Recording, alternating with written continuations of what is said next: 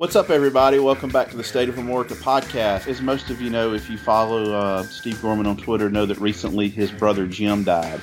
And he died of a disease called MSA, multiple system atrophy. That's a bad time. I know that, Steve really loves his brothers. And if you listen to any of his podcasts or interviews or even in his book and on his radio shows, he's really close with all his brothers.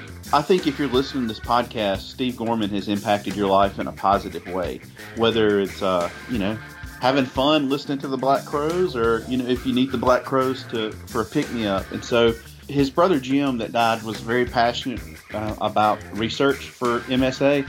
And so what we thought we could do is if you go to multiplesystemaatrophy.org, there's a donate button. Click on the donate button and then select research fund. And it asks you on there also, would you like to do this in memory of somebody?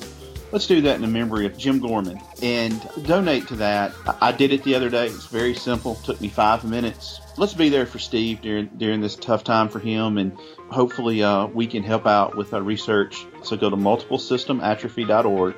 Click on the donate button. Drop down in memory of Jim Gorman. We know you guys are going to help us out there and help Steve out. And Steve's done a lot for all of us, and it's time for us to help him. Welcome to the world's premier Black Crowes podcast, State of Amorica, hosted by two of the band's most dedicated fans, David Hudson and Ian Rice.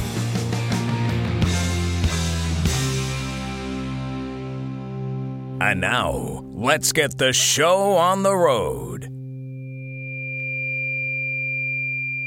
All right, everybody, welcome back to another episode of the State of Amorica podcast. I am one of your hosts, Ian Rice, and with me, as always, is my good buddy, David Hudson. David, how are you, sir? Oh, Ian, it's just another podcast, another day. I can't even remotely say that. No, it's been a very special day. Yes, and we are recording this right on the heels of interviewing our guest for this week, Mr. Mark Ford, who needs no introduction other than his name. He is well known with the likes of the Black Crowes community and well loved within the Black Crowes community. And we had a really good time chatting with him. Isn't that right? Yeah, and I want to thank his manager, Owen, for setting this up. And we want to thank Mark for doing it. Mark was very gracious, gave us an hour. We just finished the interview. The adrenaline's flowing pretty good for both of us. Yeah, and you folks can be the judge of this, but I don't think we had one single Chris Farley moment. So I think that was awesome.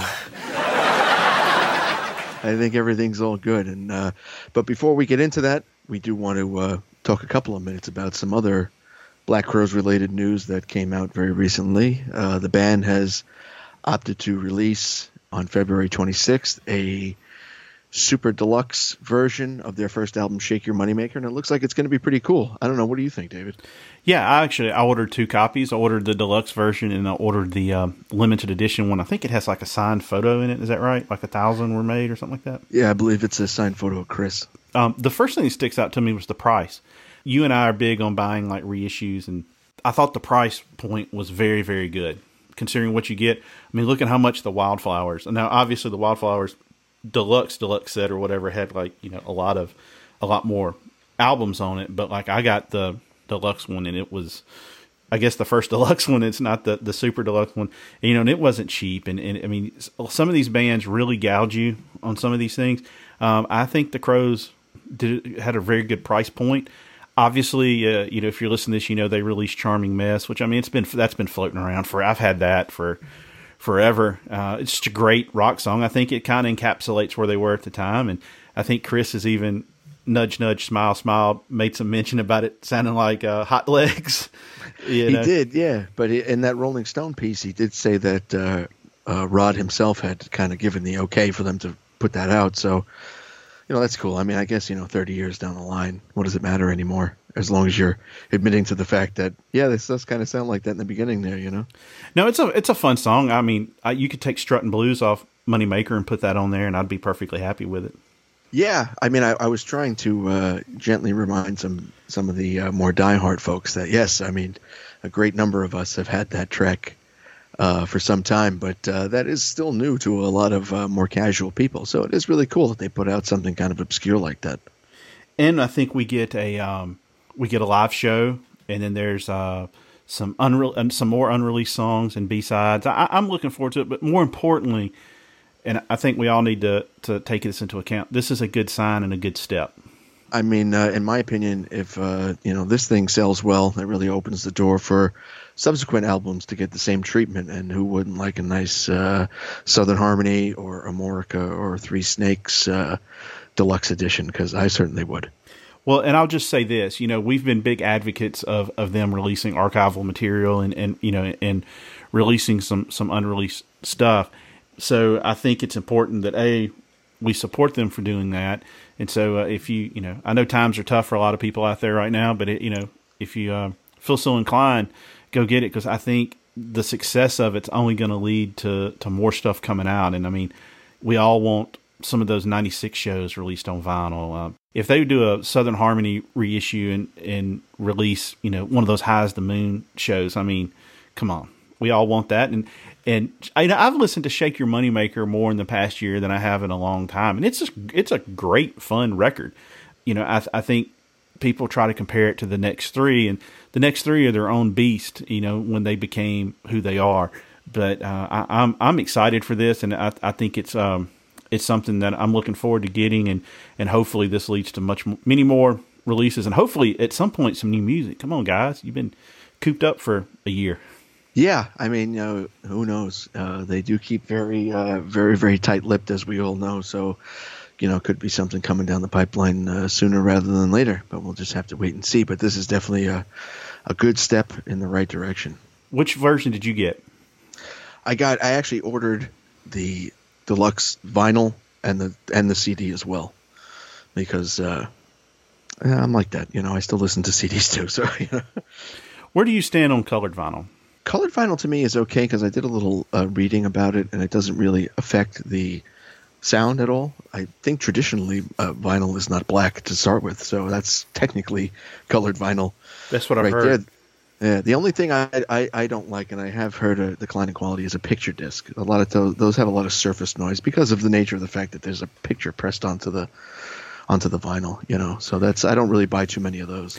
Didn't Megadeth, like their Euthanasia, didn't they put that as like a picture disc? I believe so, yeah. Tell me if you think this is weird or not. I don't really listen to any heavy metal vinyl.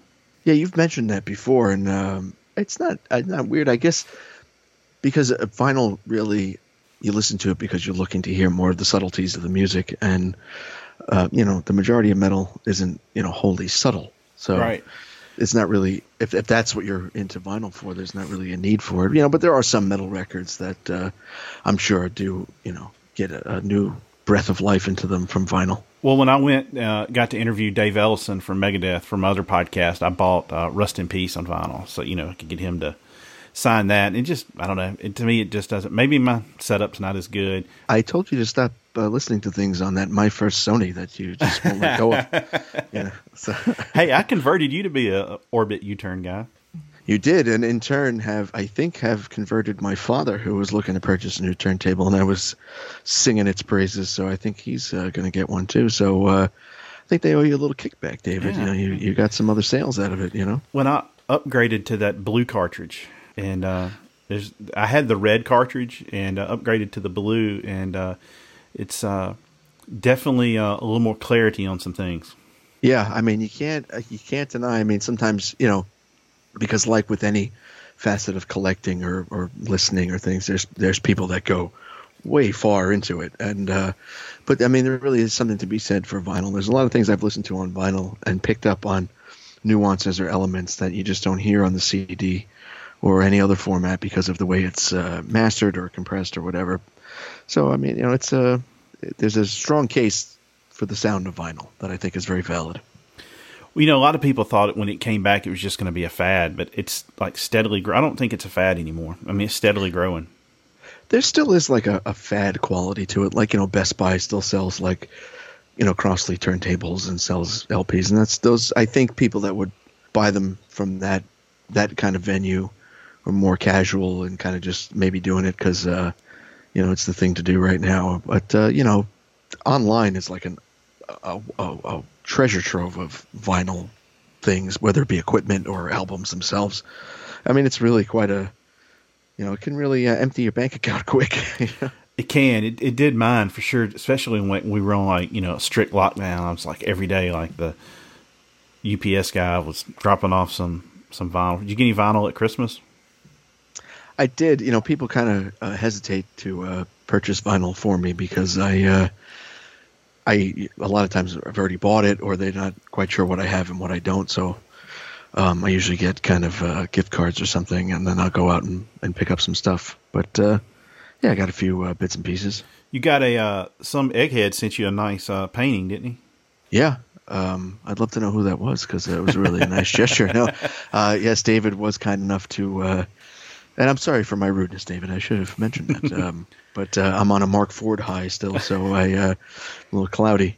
But yeah, so still one of a kind. David had a custom piece painted for him that had our logo worked into it, and I admired it. So for Christmas, David got me, the artist, to do one for me that's slightly different. So there you are, still unique, but it's great. I just took it to be professionally framed and all that, so it should be up on the wall in the next couple of weeks. Yeah, Michael Lewis is the artist that did it, and we're going to have him on in the future. The attention to detail on it was just stunning. But I'd been sitting on that idea for a little bit, and was excited to get it to you. I was excited to get it. I mean, beautiful watercolor piece, and I can't wait to put it. I was in such a hurry to get it framed so it was protected.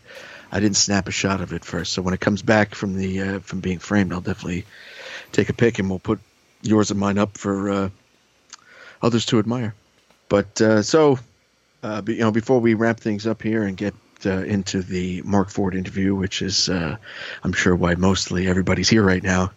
They're screaming at their speaker right now, shut up. But I just want to say that the exclusive Live in Germany streaming event and after party are tonight, January 14th at 8 p.m. Eastern Time, and you can still get your tickets now at noonchorus.com/Mark-Ford. So you can either just sign up for the streaming event itself, or you can also get the streaming event and the after party. So we would appreciate anybody that can turn out big time, show Mark Ford some love, let him know that the State of Amorica fan base does appreciate him. And also the Live in Germany album itself will be available for download via Bandcamp on Friday, January 15th. So make sure you get over there and get yourself a copy. We did, for benefit of the interview, we did get it in advance so we could listen to it. It's a great album. Sounds great, great performance, so you won't be disappointed. And for those who don't know, the great thing about Bandcamp, it's not just MP3 downloads. They have a wealth of file types, including all the lossless types, and the price doesn't change. Any file type is the same price. So I think it's going for $10 or more, because you can do the minimum, or you can pay a bit more if you want to give a little bit more back to the artist. So, all right, David, I say without further ado, we head on over to Mark Ford. What do you say? Let's go.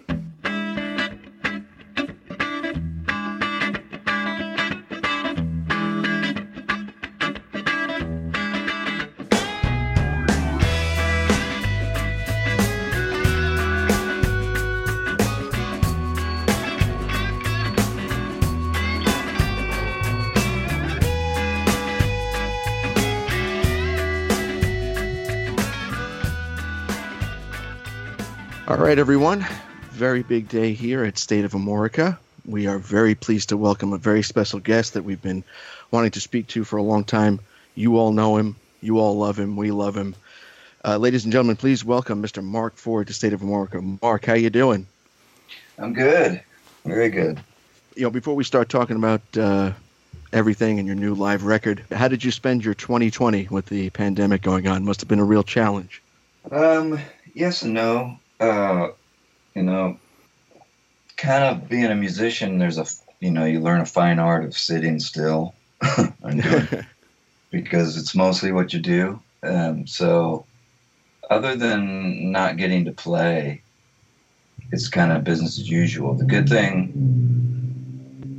my favorite thing was this first summer I had home in a few years. And so my daughter and I got out to the beach, and she learned to boogie board, and I started learning to surf, and so yeah, that was the best part of the summer. Well, we had Susan Tedeschi on here, and she was saying how her and Derek had actually planned to take, a lot of time off this year, but she kind of said the same thing, you did. The time with family was just invaluable. Yeah, I mean, it's you can sort of get all fidgety and squirm against what can't change, or you can just kind of appreciate the time that you got. It's different, and you don't know how it may turn out, but it doesn't mean it all sucks. Well, Mark, obviously some people have posted some videos online of you playing at your church, and I was telling Ian beforehand, as I grew up in the church and still attend, but man, I never went to church and had Mark Ford in the praise band. Was that kind of a good outlet for you during this time? Well, I mean, mainly it's a chance to get together with my friend and my wife, and we get to go, play some music and hang out for a little bit. So, yeah, it helps. It's nice. Well, we've listened to several of the interviews you've done recently, and for your sake, we'll try not to duplicate too many of the questions you've been asked on those. But we do think it would benefit our audience here if you kind of explain how the Live in Germany record came about. I understand it kind of just dropped into your lap a bit. Yeah, my son Elijah sort of just let me know that this guy from the club had sent him the hard drive, or was offering the hard drive, or I don't really remember how it went down, but essentially we just had this sort of entire show on multi-track and multi-camera shoot. So I just said, well, let's mix the audio and stick it out as a live record, and not really considering the video much, because I just didn't. It just seemed like a bigger project that I want to get involved in, at the time. But so I had no idea how we would have sounded. I remember the tour being fun, and I remember really enjoying playing with the guys. But I had no idea how we were 4 or 5 days into that tour with no rehearsals, So, but I heard a couple of the jams, and they were really fun to listen to. So I thought if I was enjoying it, somebody else will enjoy it. So, yeah, I mean, I've listened to it all the way through several times. It's a great recording and a great performance. The one question I did have I wanted to ask, because obviously it's recorded in Germany, are the audiences slightly different there? Because I noticed that they would wait until you were finished with the song until they applauded. Like they seemed almost more reserved than American audiences. Is it different playing over in Europe? It's much different because they're attentive. They're just waiting for you to be done so they don't miss anything. You know what I mean? They're really paying attention and really enjoying, it's like you come to the end of a bitchin' scene in the movie, and the guy next to you goes, "Oh man," it's like, what? You just ruined the moment, what I mean? Thank you, sir. So that's what I look forward to going to Europe, is it's a whole different relationship with the audience that you have. Well, one thing I've always thought that's interesting about the European audiences, and I'm sure you can elaborate on this, kind of once they become a fan of you, they're a fan of you, regardless of what else is going on in the world. Have you kind of found that to be true? Yeah, because I think that they don't have maybe as much of a disposable mentality as we do here. They understand what it means to have something last a while, and people appreciate it through time and be proud of it. And it takes a minute for something to really blossom and grow. And you know what I mean? It's like, here we're just like, I'll give you 12 seconds and then it's on to the next thing, which sadly it's kind of spreading everywhere. But at least there's history in Europe where we don't have much of, Well, we do want to remind everybody that Mark's new album, Live in Germany, is getting an exclusive streaming premiere event on January 14th at 8 p.m. Eastern Time on Noon Chorus. You can get your tickets to that as well as an exclusive after party by heading over to noonchorus.com/Mark-Ford. And the Live in Germany album comes out this Friday, January 15th via Bandcamp. So make sure you show Mark some love. Head over to bandcamp.com and get your copy. So, Mark, you've kind of always been regarded as one of the best live players of your generation. So, I mean, it makes perfect sense, that you're releasing the Live in Germany album. But I got to ask you, when you go back and listen to something like that, do you critique yourself, or have you just, at this point, have you become fully, confident in your playing, and there's really no need for that anymore? Well, I would lie to you if I said that I don't critique myself, because of course, I want to. I mean, really, the ultimate answer is my perspective on myself isn't really the best one.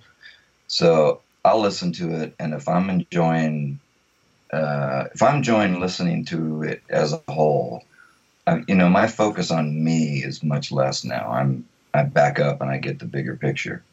And I'm not that really hung up on me, because that's a miserable way to live. And I grew up. So if it works as a whole, then I'm happy with it. It sounds like, you're completely comfortable, with your playing. I know the reason I asked that, we've had people come on and say, they listen back to every show and they critique every note or whatever. And that's why I was just asking, like, if you still did that. No. No, I never listened to stuff. I mean, there might have been a time when I did, and maybe there's sometimes reasons to, if you're going after a particular thing. But to me, if it felt good, then that's really what mattered, because getting things to sound good isn't always the end game, because I've heard some of the greatest recordings and they weren't the best recordings. You understand what I mean? Yeah. I mean, I appreciate a sour note every now and then. It's unique. You're not getting it anywhere else. It's part of your experience. Exactly. I did have a quick question for you about the It's About Time album, which we're both big fans of. You had a lot of guest guitar players on there. Was that like a deliberate decision, or is that something that just kind of fell in your lap? Because, I mean, obviously you're putting out your first solo album, and, you have this, big reputation as a guitar player. I've just always found it interesting. You kind of, allowed so many other guitar players to come on there and play. Well, it seemed natural to me, because that record at that time, I was really focused on my songwriting, because everybody knew I could play guitar. I just spent, a good part of a decade playing guitar and not really getting to write. So that was my main concern. And in that time, I developed all these relationships, with people that were great players and cool people. So it was much more fun for me to get to have friends play, and change the flavor of things.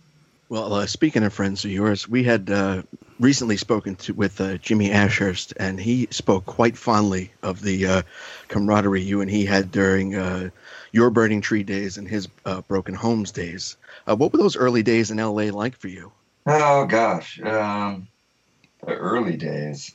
Well, I mean, it was basically almost from my high school. He was 3 years ahead of me, and I was still in high school when we met, and I think he had just graduated, and we had a house band, a little home garage band that eventually became Burning Tree, and he had split.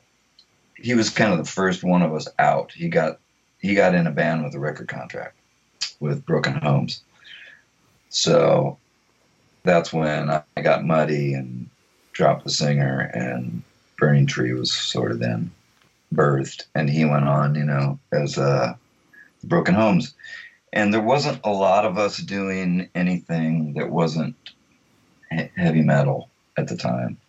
So in that sense, it was a pretty close community of people. We'd all met. I met Craig before Jimmy obviously got involved.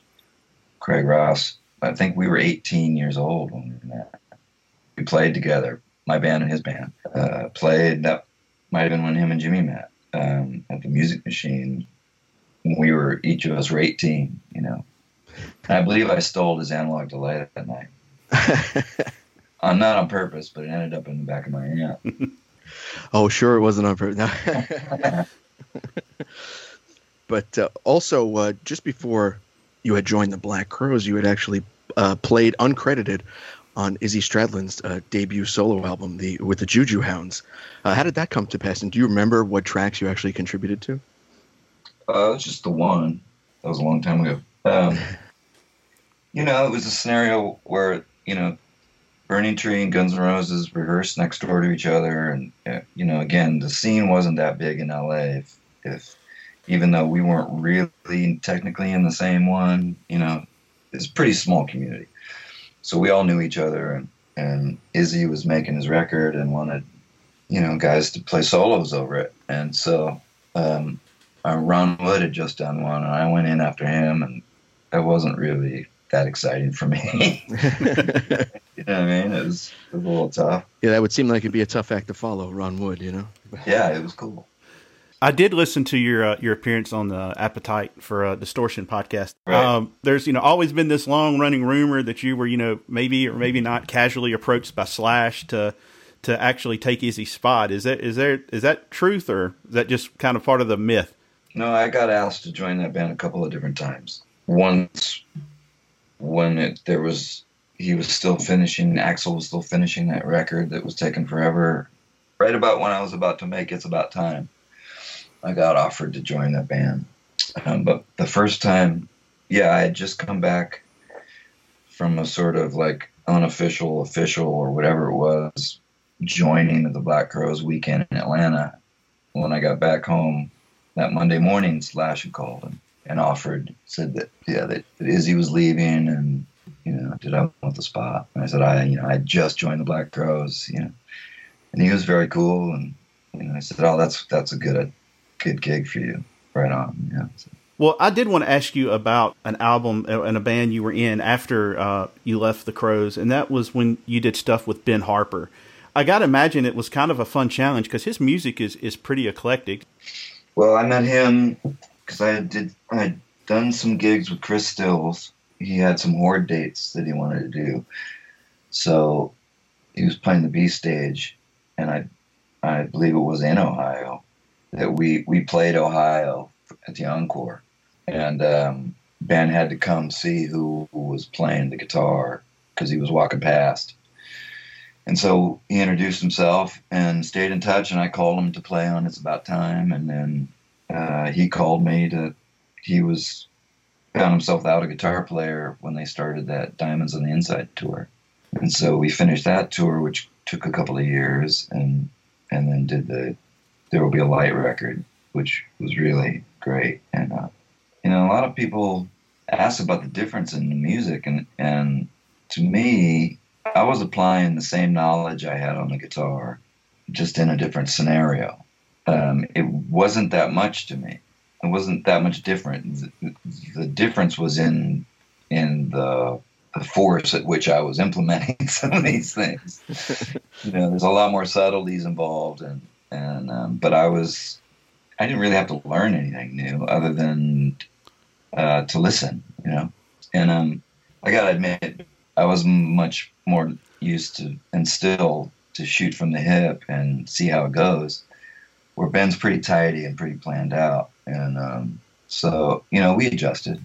Well, if I'm not mistaken, you had won an NAACP award for your work on one of Ben's records. That must have been a point of distinction in your career. It's my favorite thing. Oh, that's cool. It's the only thing that I still have from any of the memorabilia. Wow. I love that album, Both Sides of the Gun, the double album. How involved were you in the recording of that? Not at all. I didn't even know I was on it. Well, you're credited on it. Yeah, I know now, but it was out, and it kept coming up on things that I'd been on, and I said I didn't even know. Yeah, I was on that. Things were recorded a lot while we toured, and who knows when it came from. Oh, okay. Well, being that our primary subject matter is the Black Crowes, we're just going to shift things to them for a bit, if you don't mind. Mm-hmm. We can certainly attest to the fact that there was a great deal of excitement when you came back to the Crowes in 2005. But we were just curious how that all came together and what that particular run, between 2005 and 2006 was like for you. It was a lot, like everything else involving that band. Right. It's on an intensity level that you just don't get in a lot of places. Everybody really means what they're doing there, and so it's a pleasure to be able to get in on a stage with that kind of ferocity. It's badass. And it was all apologies and cool and hugs, and it started off, and it was great. And it was really interesting to me how much muscle memory was involved in playing, because, you know, I didn't listen to any of the records. So when we went up to rehearsals and Rich cranked into Jealous Again, my whole body, like, you know, sort of shivered, and I instantly started playing the song. So it was a lot, and my son was there with me, and it was it was personally, it was really great. You know, we were killing it. Well, one of the great things about that run was your take on the material that was recorded after you left, in the live experience. But specifically, we have a lot of people, you know, when we have on here, they talk about what you did on Soul Singing and Greasy Grass River and stuff like that. How does that come to play? Are you like, hey, I think I can work this part in, or is it just something that happens spontaneously? Well, I didn't ever listen to those records. I mean, I listened to it enough to maybe get the gist of the song a little bit, but I treated them all as if I'm hearing them for the first time, because I kind of was. And what would I play on it? I had no preconceptions of what anybody else had done on it. Yeah, it's actually very cool. Actually, the stuff you added to Soul Singing, subsequent guitar players in the band would adopted your additions. So obviously it worked very well for the song. Well, once I figured out what tuning I was using, and there was a couple of times when I was just in the wrong tuning and couldn't figure out what, So yeah, once we figured it out, it was good. There was recently some recordings that came out into the bootleg world from sessions done in 2005 and 2006 with some new material from the Crowes. Did you contribute at all to that material? And was there a plan at any point to do an album? I don't remember it. I wasn't in on the planning. We got told what was going on. Well, we thought it might be kind of fun out there for some of the listeners if we kind of got some quick thoughts from you on some of your more iconic tracks from the Black Crowes catalog, beginning with, of course, Sometimes Salvation, obviously known for your smoking solo on that one. Yeah, I think I said the other day that although it's, I get it why it's a lot of people's favorite, because it's just pure blast of emotion, because I was at my wit's end, late into the evening and just couldn't figure out an entrance for it or how to handle this song that, and just finally just at the end, just dimed everything and essentially had a little fit. And it'll never be able to be played that way again. I hear other people play that solo closer to the record than I'll ever be able to play it. So did that present a challenge for you then live? Like you really had a hard time replicating that solo? Well, I have to emotionally get to a place that's pretty intense. And I don't know if it's in my head or if it's really a physical thing, what happens. But yeah, I mean, you can't phone it in for sure. Well, my favorite song you ever did with the Crowes was My Morning Song. And particularly live, that thing just became a beast. And one of our listeners, Steve Gleason, he's a musician. He wanted me to ask you, whenever you would come out of the solo into kind of like the sunrise part, you always were able to sustain this like really long note. And he has said that there's a particular version in 96. He said it's the greatest like couple of seconds of music he's ever heard. So he wanted me to ask you, how do you go about getting that note and sustaining it like that? My initial answer would be volume.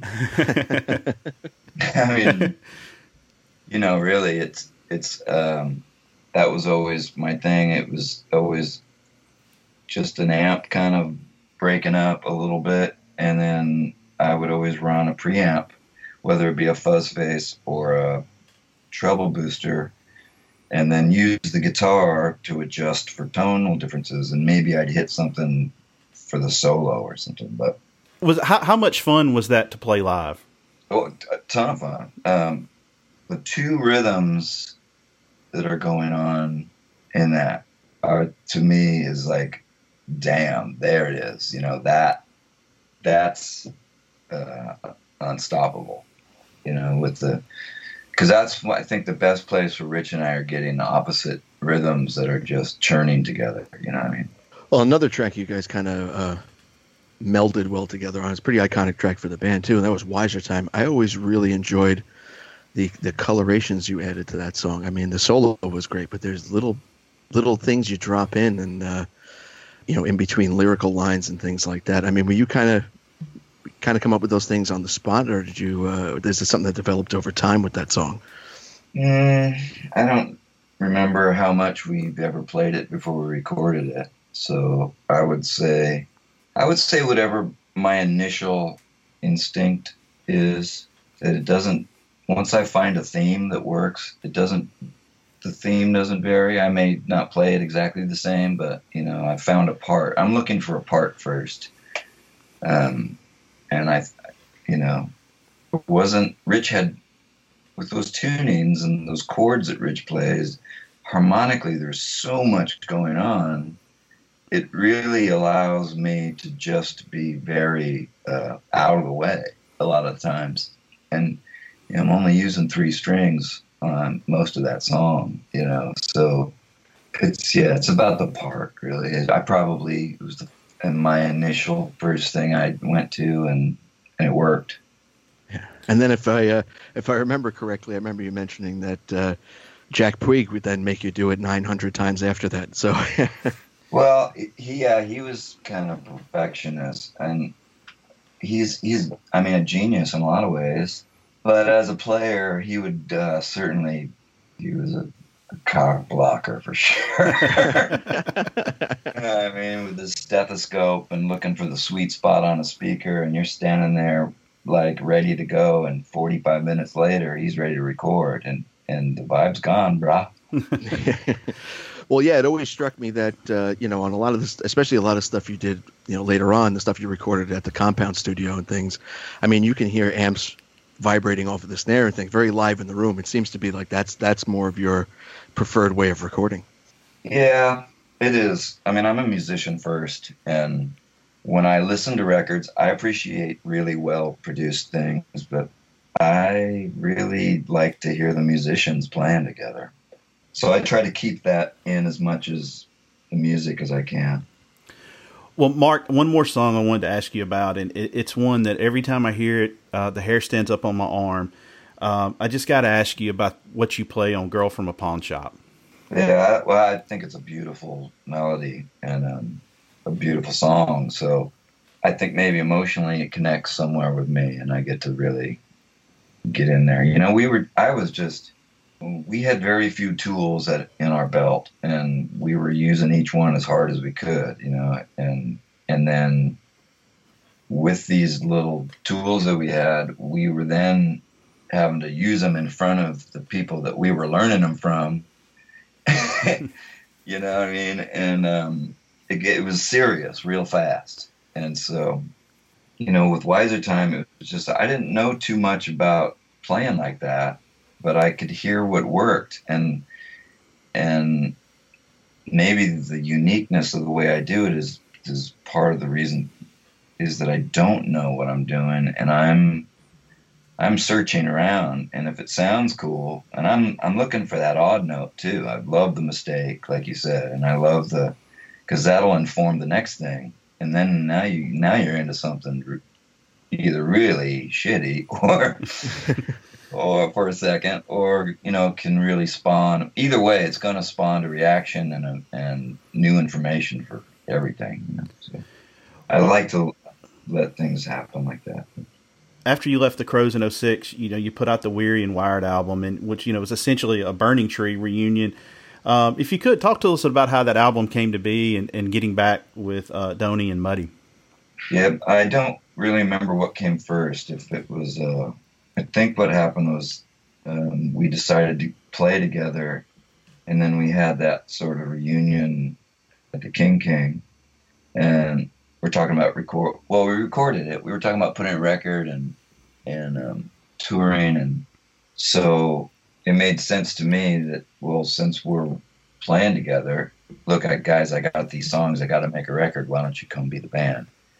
And so we did that, and then that was going to be that tour was where Donnie, the drummer, his arm, he had some issues physically. So I couldn't really risk taking him to Europe and have him not finish. So we got a new drummer, and then I just said, Elijah, you want to go and play guitar? And so that was the birth of the Fuzz Machine. And we were essentially just touring Weary and Wired. And at the end of the year, you had a whole new identity. The Fuzz Machine record was actually recorded at the tail end of 2007 after you finished that tour, but you ended up not releasing it until 2010. Tell us a little bit about the history of that album, why you didn't release it right away, and why you chose to go on to do the Neptune Blues Club first and release it later. Because I really didn't plan on making a record. It was the end of a long year of touring. We jumped around, went to Europe twice and around to States and to Moscow, and the band was playing really well together. And I had written these new songs that we were working up, playing one, at sound check, and then they started working their way into the set.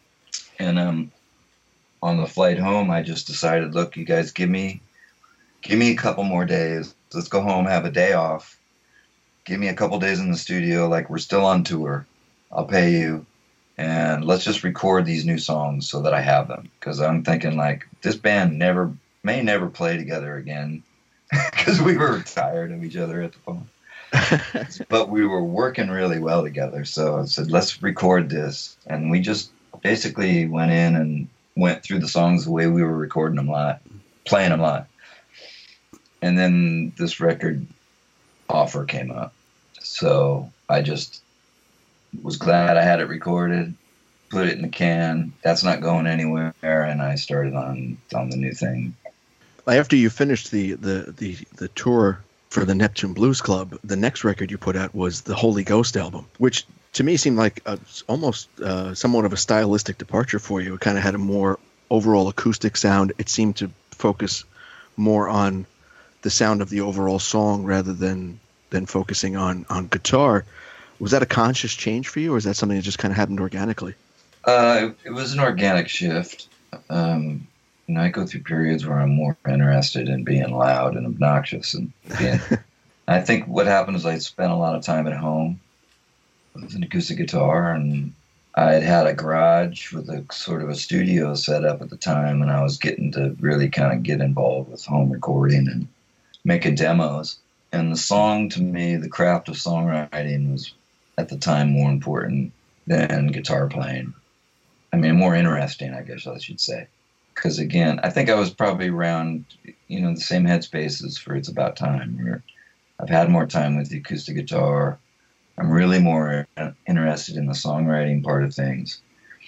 And everybody knows I can play the guitar. Let's, with the Holy Ghost record, that was the Phantom Limb Band.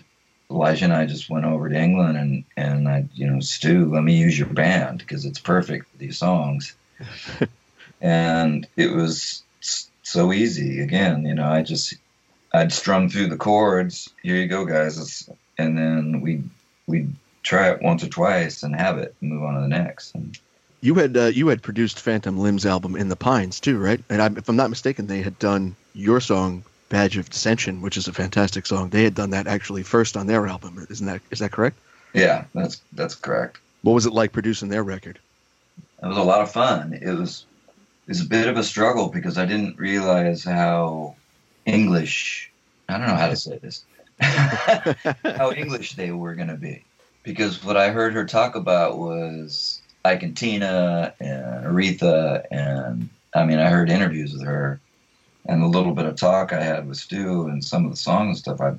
That's in my mind, I was thinking the Staple Singers, not Pink Floyd. Right. And so, to get them to loosen up a little bit and explain to them what I meant took a minute. But then, like Stu said, in the middle of it, we took a break after several days of me just like wrenching them. And they went along with it. They looked at me like I was crazy, but then we got a day off and Stu listened to all the roughs. And then he goes, oh, again. And from then on, it was really cool and really fun. And to his credit, he had developed this band and this really amazing sound and this thing that was really working well.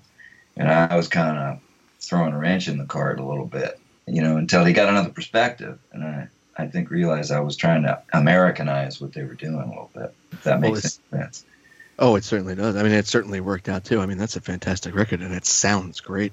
Following that and the Holy Ghost tour cycle, you kind of put back together the Neptune Blues Club in a slightly altered version, and then you got to putting together what would ultimately become the Vulture. You recorded that at Tiny Telephone, but that was like a Kickstarter funded thing, if I'm not mistaken. What made you decide to choose to go that route for that record?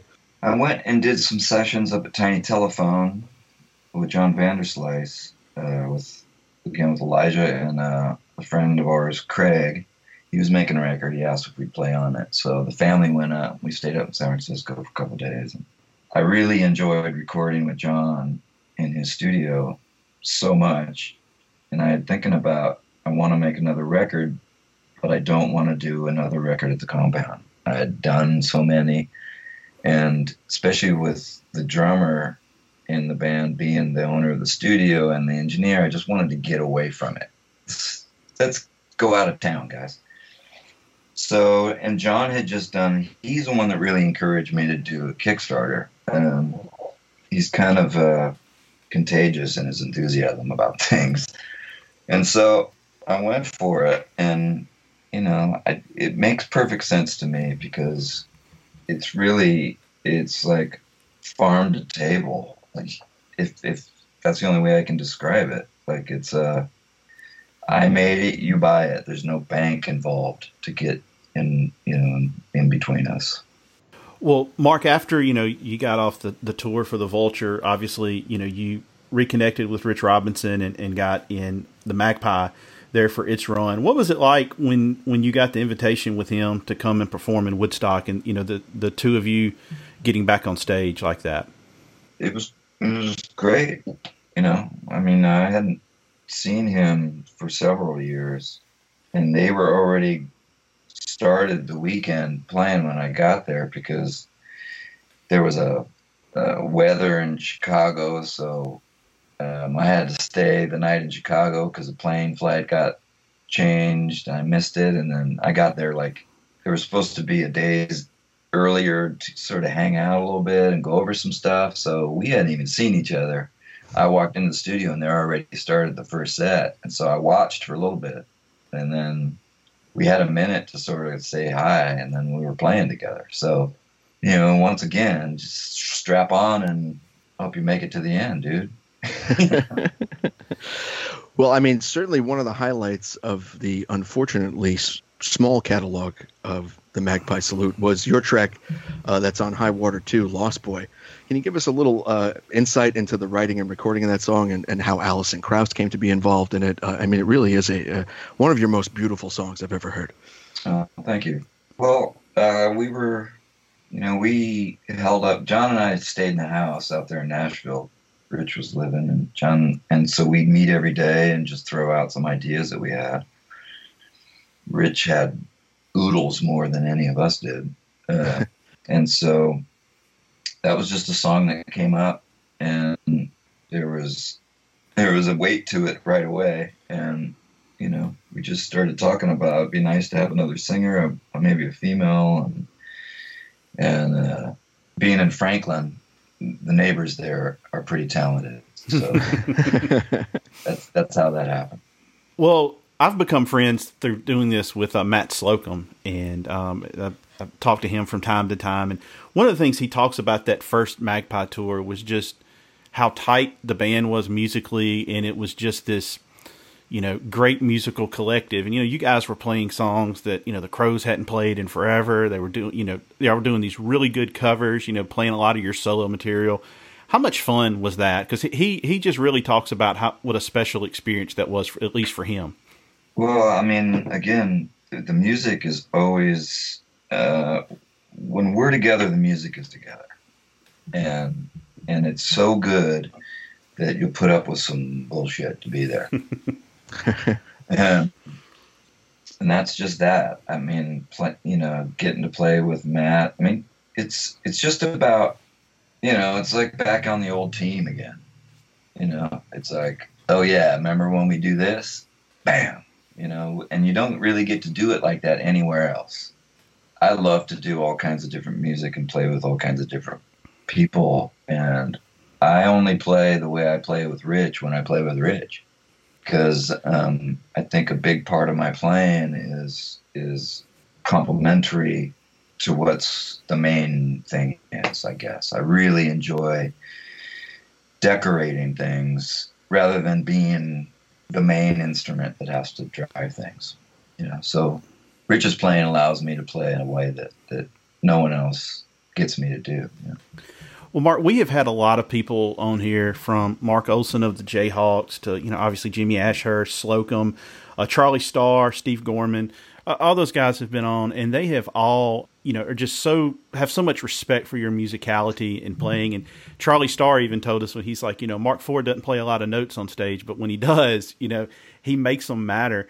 Obviously, you've done a lot of sit-ins in your career. How much fun is that when another band asks you to come on and do something like that, especially guys in like Blackberry Smoke, who obviously were big fans of yours when you were in the Crows and your solo stuff? It's nothing but fun. That's why we do it. The only bad part about it is that you usually wish it was more than the time you had.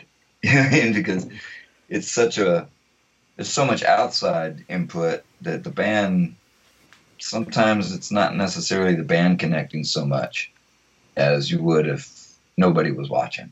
But, it leads to other things.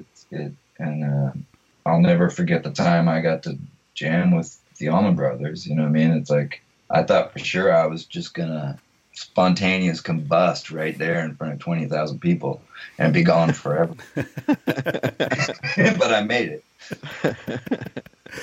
Yeah, that's a lot of talent on that stage for sure. I did want to ask you one gear question. We had somebody want us to ask you. You've started playing Asher guitars. What led you to playing with them?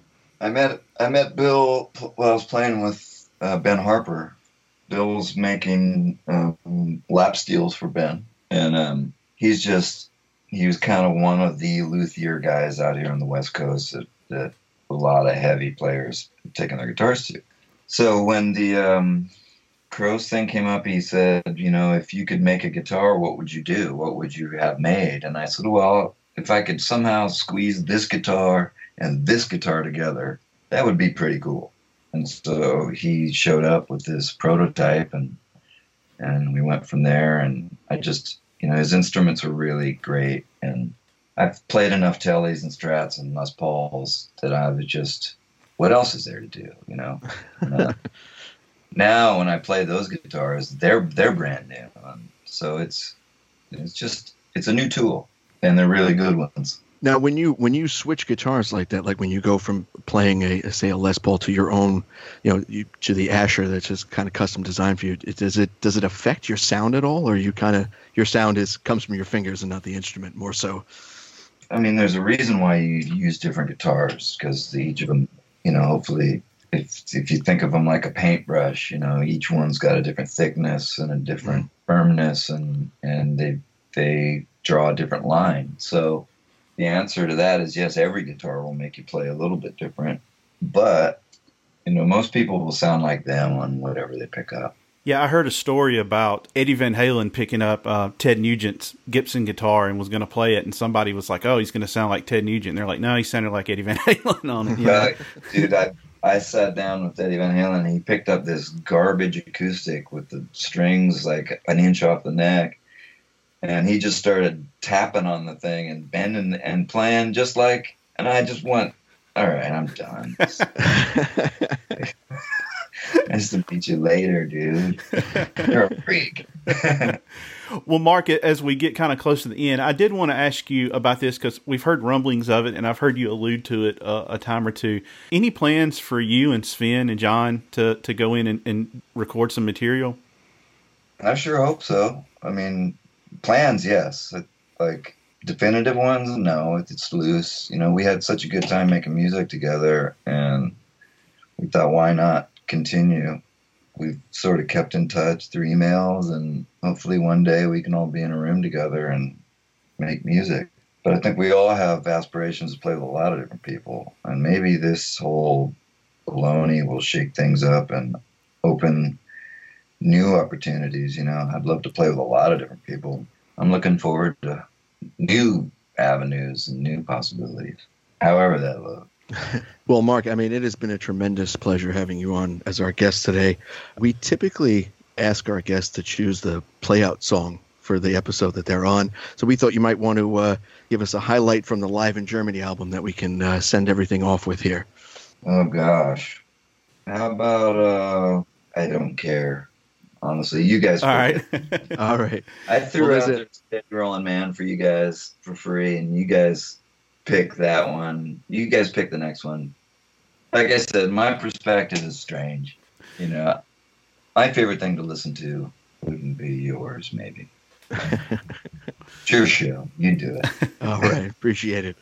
Well, I think in that case, I know from listening to it, there's definitely a smoking version on there of Ghetto is Everywhere. So I think we'll sign things off with that. Thank you so much for being our guest, Mark. We really appreciate it. And stay tall, everybody.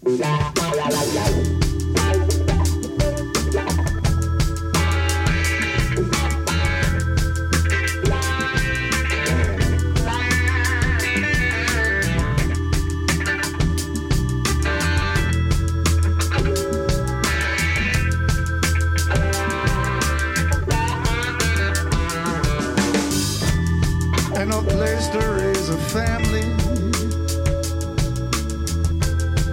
Ain't no place to raise a child. Ain't no place to try and make it. Where you're down, man, after a while. I ain't looking for no handout. I'm just trying to find a place where my kid could be a kid, yeah. Without getting blown away. Yeah, I went up on the mountain. Yeah, I went up on the mountain. I went out to the desert. Went across the desert. I went across the ocean. Went across the ocean to look for something better. I didn't find it there. Ghettos everywhere.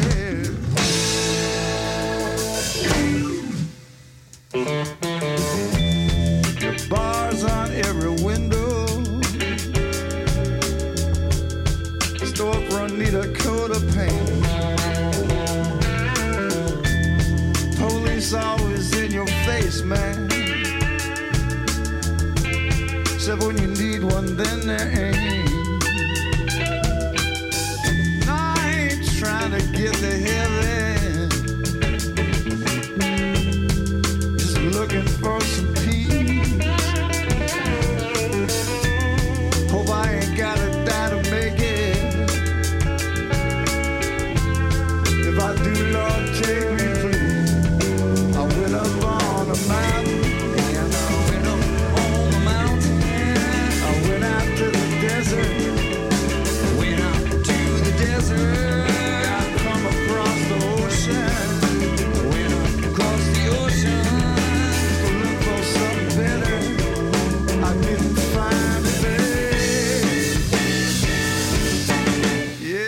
Ghettos everywhere. It's everywhere.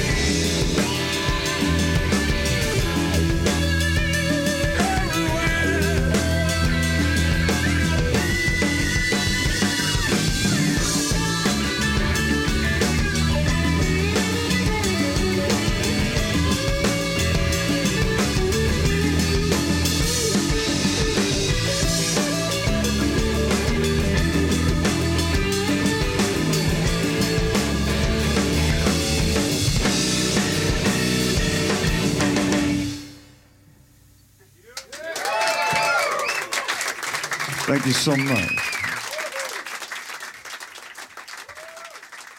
Hang on. It's a State of Amorica bonus track.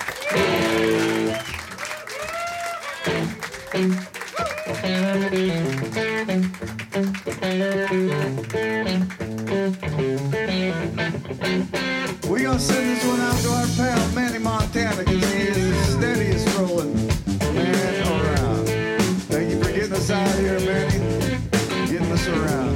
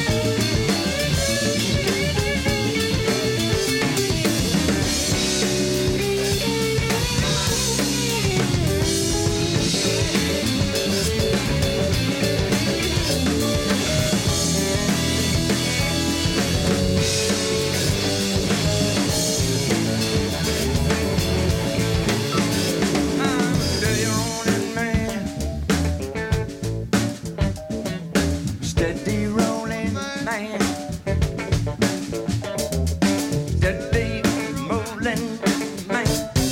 Steadily rolling, man.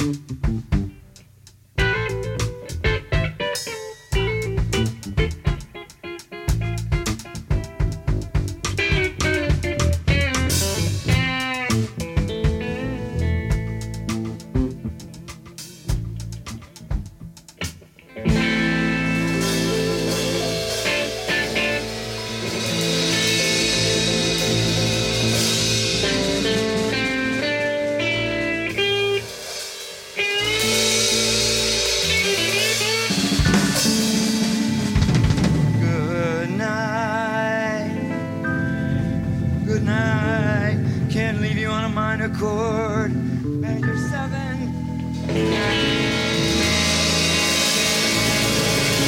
night, everybody. Thank you so much for coming. I had a wonderful time.